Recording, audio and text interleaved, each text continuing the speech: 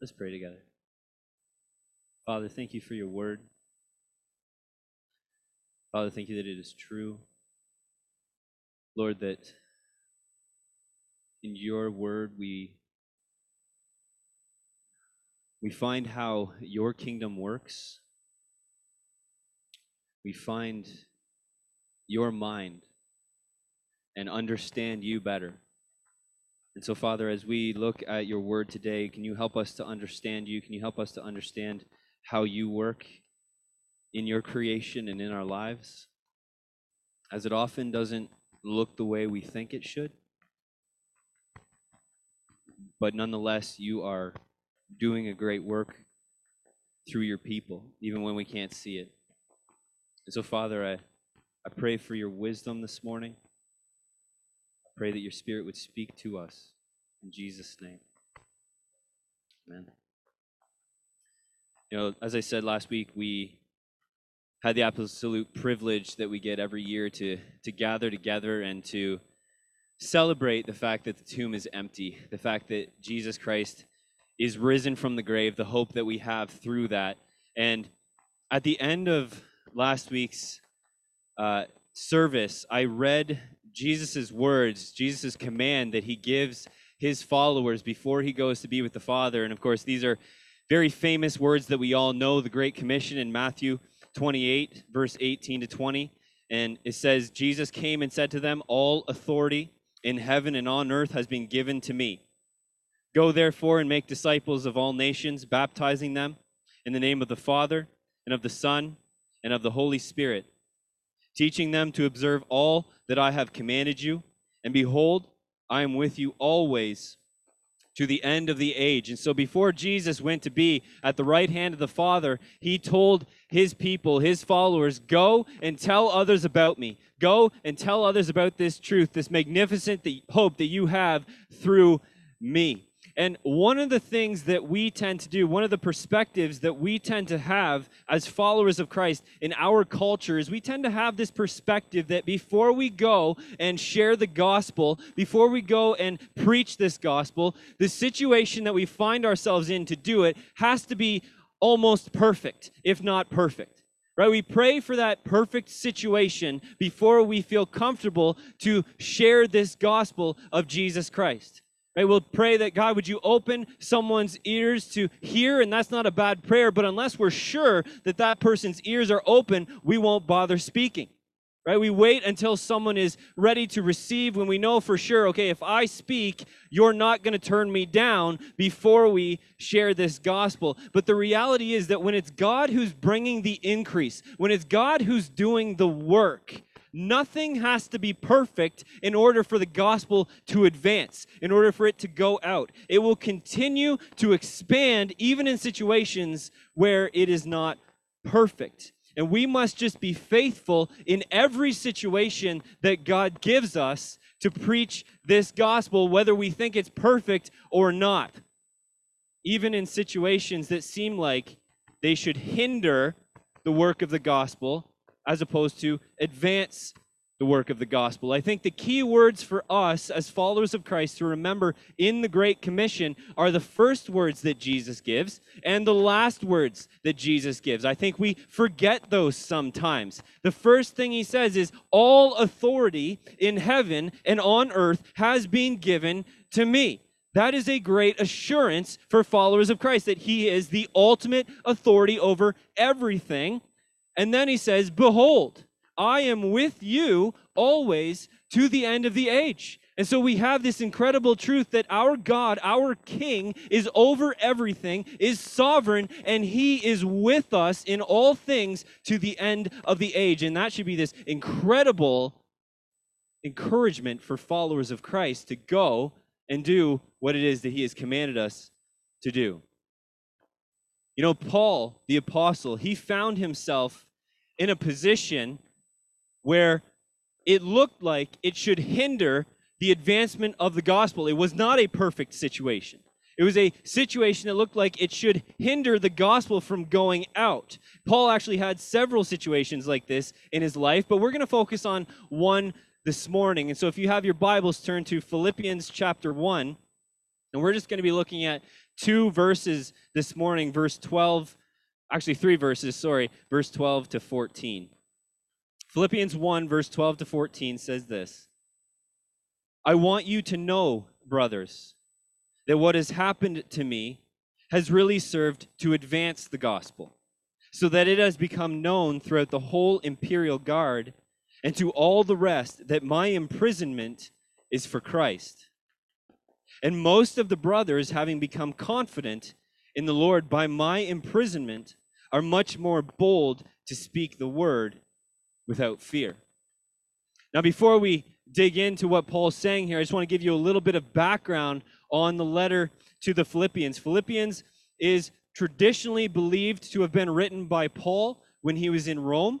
It is thought to have been written sometime around the early 60s AD. And this was one of the letters that Paul wrote while he was in prison in Rome. And so Philippi, the church, was one of the first churches that Paul actually planted. He planted the church of Philippi in Europe, and we see it in Acts chapter 16 when he planted the church. And it was during his second missionary journey that this church was founded. And the message of the letter of Philippians is a message of joy. It is a message that Paul gives to this church where we should have joy in the midst of suffering. This was Paul's focus throughout the letter. And Paul begins the letter, as you can see in chapter 1, as he normally does. He begins his letter with a greeting in verse 1 and 2. And after the greeting, Paul follows it up by praying and giving thanks to God for the church in Philippi in verses 3 to 11. And so what we see happening is Paul greets the church like he normally does. He prays and he gives thanks for the church. And then right after he does that, he goes into these verses that we just read. And so when I read that, I go, okay, this is incredibly important to Paul. This is preeminent in his letter to the Philippians. He wants them to know this. And he actually says that, I want you to know, brothers. This is what I'm starting my letter with because I want you to know this. And then he makes two incredibly fascinating, counterintuitive statements in verse 12 to 14 that I want us to consider this morning. And the first statement is found in verse 12 and 13. He says, I want you to know, brothers, that what has happened to me has really served to advance the gospel, so that it has become known throughout the whole imperial guard and to all the rest that my imprisonment is for Christ. And so the first counterintuitive statement that Paul makes is, my imprisonment has actually served to advance the gospel. The fact that I am stuck in chains is actually causing the gospel to go out and advance and continue to reach people. That is a counterintuitive idea. We think chains means restriction. We can't possibly expect the gospel to go out. And yet the exact opposite is happening here. And Paul says something similar in 2 Timothy 2, verse 8 to 9. He says, remember Jesus Christ, risen from the dead, the offspring of David, as preached in my gospel, for which I am suffering, bound in chains as a criminal. But the word of God is not bound. Like, that's an amazing sentence. I'm bound in chains, but the word of God is not bound. You know, I think that this is an important statement regarding the work of God's kingdom, even for us in the time that we find ourselves. When we find ourselves in a time where there are more restrictions on the church in Canada, and honestly, in a lot of places in the world, than we've ever had in our lifetimes. Because of COVID, we are so restricted, and yet we see here, hey, restrictions led to the advancement of the gospel, not the hindering of the gospel. So I want to unpack that with you this morning. And the second statement that Paul makes is found in verse 14. He says, and most of the brothers, having become confident in the Lord by my imprisonment, are much more bold to speak the word without fear. And so the second counterintuitive statement Paul makes is, my imprisonment has actually given confidence to the brothers, and they are speaking more boldly this gospel. And again, we would think, okay, your imprisonment should scare other people away from preaching the gospel. I am in prison for preaching this gospel. I don't want to preach that gospel then, and yet it's having the opposite effect. People are seeing Paul has been imprisoned for this gospel, and they are speaking it all the more boldly. And so there's these two incredible counterintuitive things that are going on. And so we have to ask a couple questions from this. First is, how was Paul's imprisonment serving the advance of the gospel? How could this possibly be true? And second, why is the fact that Paul is imprisoned for this gospel having a positive effect on fellow believers? Why is it giving them more boldness as opposed to them running away?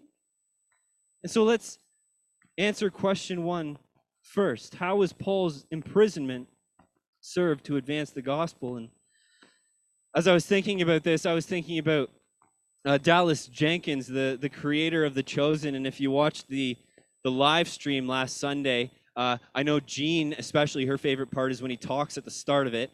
And and he was talking at the start of The Chosen, and he talked for a little while. He often talks a little while, but he talks about this thing, and I've heard him say it before. He talks about God's impossible math.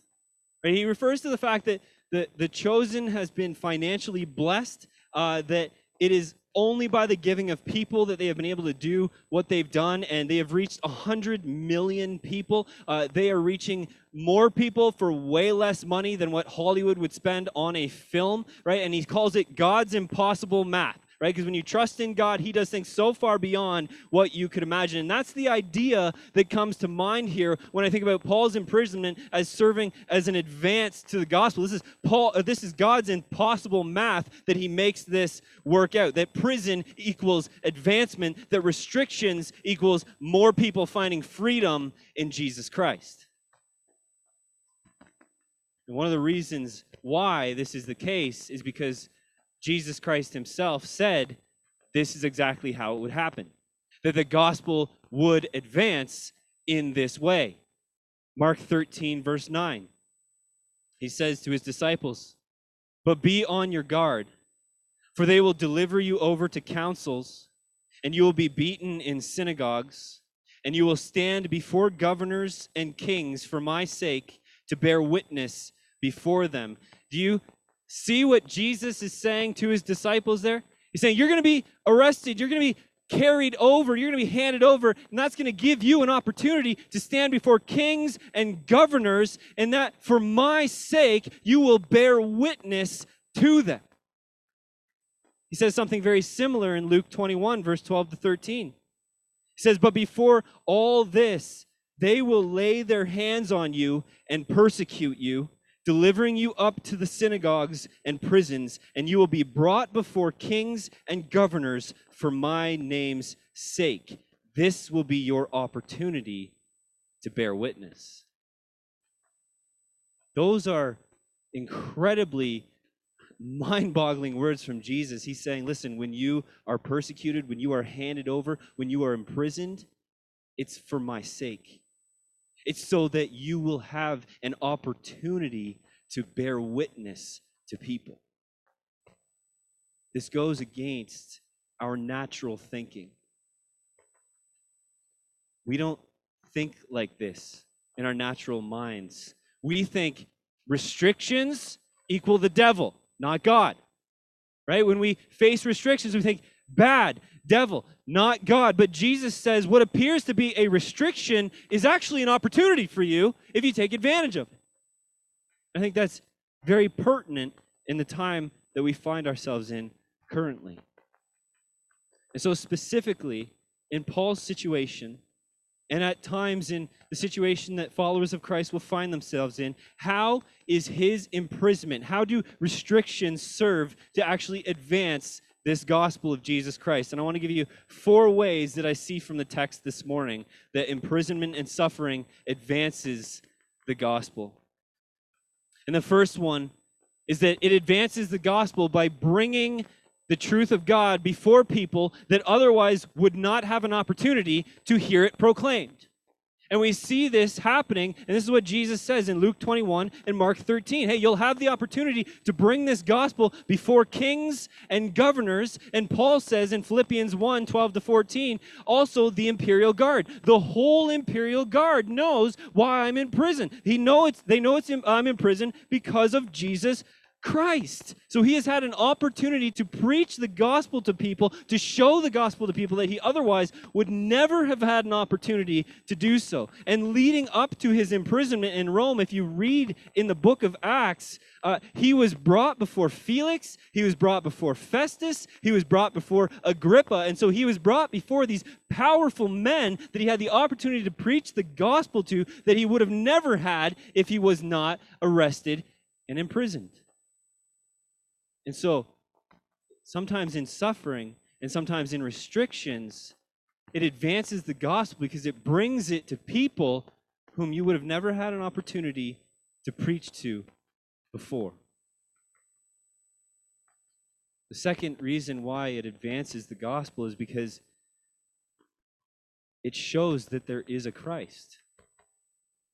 Paul had the opportunity to bring the gospel to people who did not know of this Christ. They were not expecting a Christ. They didn't know there was a Christ. These were Roman men. They were not Jews. They didn't understand the scriptures. And so it gives the opportunity to bring the gospel of Jesus to those who don't know that there is a Christ, who don't know that they need salvation, who don't know that there is someone who has come to save them.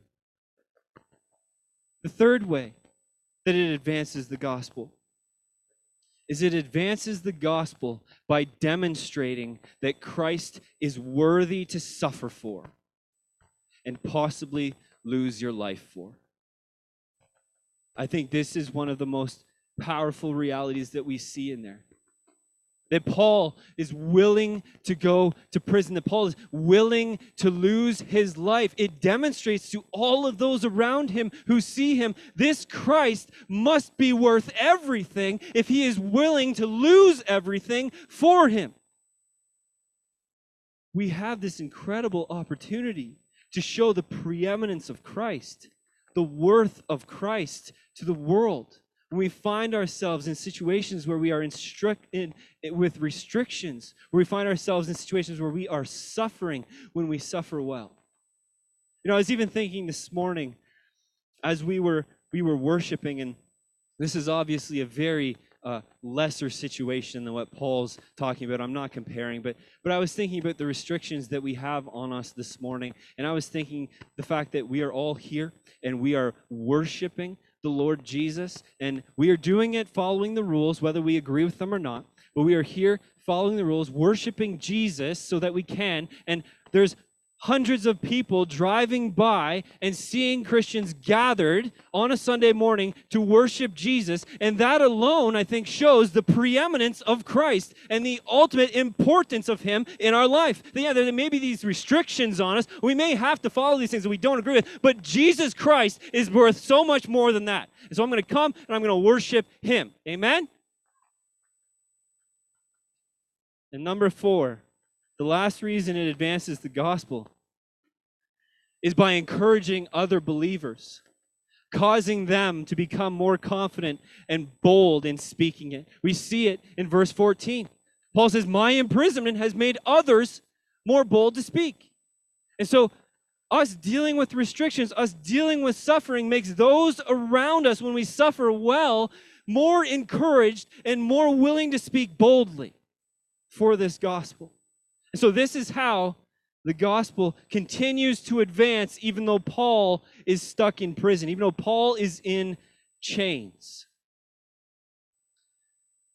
The second question that we need to consider is why? Why is the fact that Paul is in prison for this gospel having a positive effect on fellow believers? How is that possible?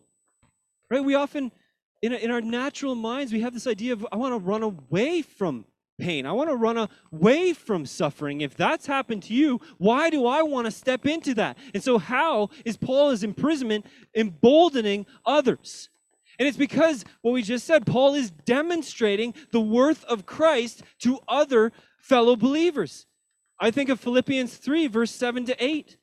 Paul says, we looked at this verse last week. Paul says, but whatever gain I had, I count it as lost for the sake of Christ. Indeed, I count everything as lost because of the surpassing worth of knowing Christ Jesus my Lord. For his sake, I have suffered the loss of all things and count them as rubbish in order that I may gain Christ. And so the brothers are encouraged when they see Paul literally living his life out by these words. I will throw everything else away if it means that I have Jesus. And in this case, it means imprisonment for Christ, lack of freedom for Jesus. They are encouraged by Paul's courage in adversity. It spurs them on. And this is an important idea for us to have in our minds, that the importance of suffering well. The importance of suffering well has an effect on those around us that we often can't understand. But when someone with faith in Jesus Christ is going through a difficult time, and you can see in that there is sorrow, and yet they have this underlying joy. You can see in that there is difficulty, and yet there's this underlying trust in the Lord that just cannot be shaken. It moves others. It allows others to see the worth of Jesus Christ. And so these brothers, they see Paul's courage, and it grows courage in them as he suffers well. But why do they become fearless? It says they were suddenly speaking the word without fear. How do you become fearless? That's an important question for us as followers of Christ. I think there's so many followers of Christ that are absolutely terrified to preach the gospel of Jesus. We are riddled with fear. So how did they get to the point where they were much more bold to speak the word without fear? I'll give you 4 reasons. Number 1 is their belief in Jesus deepened. As they saw Paul suffer well, they realized how important Jesus was, how significant Jesus is, and their belief deepened in him. Jesus' words to Jairus regarding his daughter came to my mind as I was thinking about this. In Mark 5:36, he says, but overhearing what they said, Jesus said to the ruler of the synagogue, "Do not fear, only believe." And this is a situation where Jesus was going to heal Jairus' daughter and says, don't fear that she's dead, but believe. But this idea is the same. Do not fear, follower of Christ, but believe in me. Believe that I have all authority over heaven and earth, and believe that I am with you at all times to the end of the age. And so belief in Jesus strikes out fear in our hearts. The second thing is knowing our sins are forgiven, knowing that we are in right standing with God. 2 Corinthians 5:21, for our sake he made him to be sin who knew no sin, so that in him we might become the righteousness of God. When you understand and have the correct worldview, the fact that your sins are forgiven, the fact that you have right standing with God means, who shall I fear? Because the only one that we have to fear, the only wrath that we have to fear is the Lord's, and it's been taken away from us. And so when we really get that, it cuts fear out from our heart. And so believe in Jesus. Know that your sins are forgiven. Know that you are in right standing with God. Number 3, know that God is sovereign over all, as Jesus said. Know that he has all authority. Romans 8:28, and we know that for those who love God, all things work together for good, for those who are called according to his purpose. That includes Paul being imprisoned. Paul can sit there and go, no, I know that you are sovereign. I know that you are over all. And so even though I can't see it, I know that you have a good reason for why I am here. And the gospel is going to continue to do its work because it's the Spirit of God that does the work, not me. And number 4, to strike out fear, we must know that we have eternal life. Romans 6:23, for the wages of sin is death, but the free gift of God is eternal life in Christ Jesus our Lord. So I believe that as the brothers looked at how Paul was suffering, it encouraged them and it deepened their belief in Jesus. It deepened their understanding that they knew our sins are forgiven. God is for us. God is sovereign over all. We have eternal life. Who are we to fear? If God can work in the midst of Paul's imprisonment and hundreds, if not thousands of people are still coming to faith, still hearing this gospel, what do we have to fear? Nothing. You know, Paul ends this little section, these three little verses with the same mind that he wrote the entire letter. As I said, the letter of Philippians is about having joy in the midst of suffering. And when Paul says, even though I'm imprisoned, the gospel's advancing. Through my imprisonment, God's using it to embolden brothers to preach this gospel. And the fact that Christ is being preached more boldly from his imprisonment, Paul says there is a source of great joy. And so in prison, in restrictions, in chains, Paul has this deep underlying joy because he knows that the Lord is using it. He knows that the Lord is emboldening his brothers through what he's going through. And so he has this joy in suffering that he's commending others to have. And so what I want to do is, in light of this, I just want to think about what can we do? If this is true, if restrictions lead to advancement of the gospel, opportunities, if the imprisonment, if the suffering of others emboldens fellow brothers and sisters in Christ, what can we do? And I would say that the first thing that we can do is, I would encourage you to read biographies of men and women in Christ who have suffered well, who have faced incredibly difficult situations and have just had this joy, this deep faith all throughout it, in the midst of it. Because when we stare in the face of others suffering well, it girds us up, it encourages us, as we see happening here. And so people like Elizabeth Elliot, she wrote a book called Suffering is Never for Nothing. Joni Eareckson Tada, Gerald Sitzer, who wrote a book called Water from a Deep Well and Grace Disguised and a Resilient Faith. Read about these people's lives. Read about the faith that they had in the midst of deep suffering and allow it to encourage you the way it did the brothers when they looked at Paul. The second thing that you and I can do is we can suffer well. We have the opportunity to suffer well for the sake of those around us, to show that in every situation, Christ is preeminent. We have this situation when a diagnosis comes down that we don't expect. We have this situation when a difficulty comes down that we didn't see coming. And being girded up in our faith, being able to suffer well through it. It's not easy, but the testimony that it gives to others is absolutely incredible. Even in this time, again, to a lesser degree, it's not complaining. It's not arguing with others about restrictions or what we think is right or wrong. It's how do we walk this out, giving the greatest testimony to Jesus Christ, that through everything, through this, through things we don't agree with, he is preeminent. How do we honor him in it? And the last thing I would encourage you to do is meditate on the things that cut through fear. Meditate on the Word of God. Look at those places in the Word of God that talk about belief in Jesus.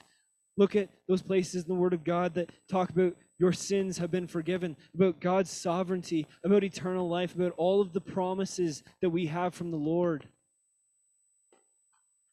You know, the Word of God is living and active, and I think sometimes when I tell people, oh, go and meditate on the Word of God, people can kind of be like, oh, I've read it. I know what it says. But the Word of God is living and active. And so to sit here and meditate on verses from our Lord and allow them to go deep, the Holy Spirit will get a hold of it in your heart and will work something through it. And this is how we cut out fear in our lives. So my hope for all of us is that if we have the opportunity to suffer, that we suffer well, that we don't look for perfect situations, that we understand that it is not through us that this gospel goes out, but through the power of the Spirit of God. And if we are faithful, even in the most difficult situations, if we are faithful in situations that look like it would absolutely bring no fruit, the Spirit of God will use that to advance the gospel. This gospel goes out in season and out of season. And so trust that the Lord will work through you in every situation you find yourself in by every single faithful step that you are willing to take. Let's pray. Father, I thank you for verses like this that just send our minds wondering how. How is it that Paul being stuck in chains means more people are finding freedom? How is it that the suffering leads to brothers and sisters in Christ being emboldened? Lord, I just give you praise that, again, as we look at verses like this, it just goes to show that your ways are not the world's ways, that you work differently. And so, Father, I thank you for that. I thank you that you work in the midst of difficulty, that you work in the midst of suffering. Father, may we not be a people who look for perfect situations, but in every situation, preach this gospel. In every situation, be a representative for Jesus. Father, help us to do what we are called to do, knowing that you will always do what you have said you will. That it is through your Spirit that this gospel goes out. Even in this time where we are so restricted, we can't gather together the way we would like to. People are searching for Jesus. People are scared of this virus. People are frustrated. People are struggling, being stuck in their homes, and they need hope. Hearts are open to receive, and so, Lord, help us to be faithful. And I thank you, Lord, that you have all authority, and that you have said you will be with us till the end of the age as we go and do what you command us to do. Praise you in Jesus' name.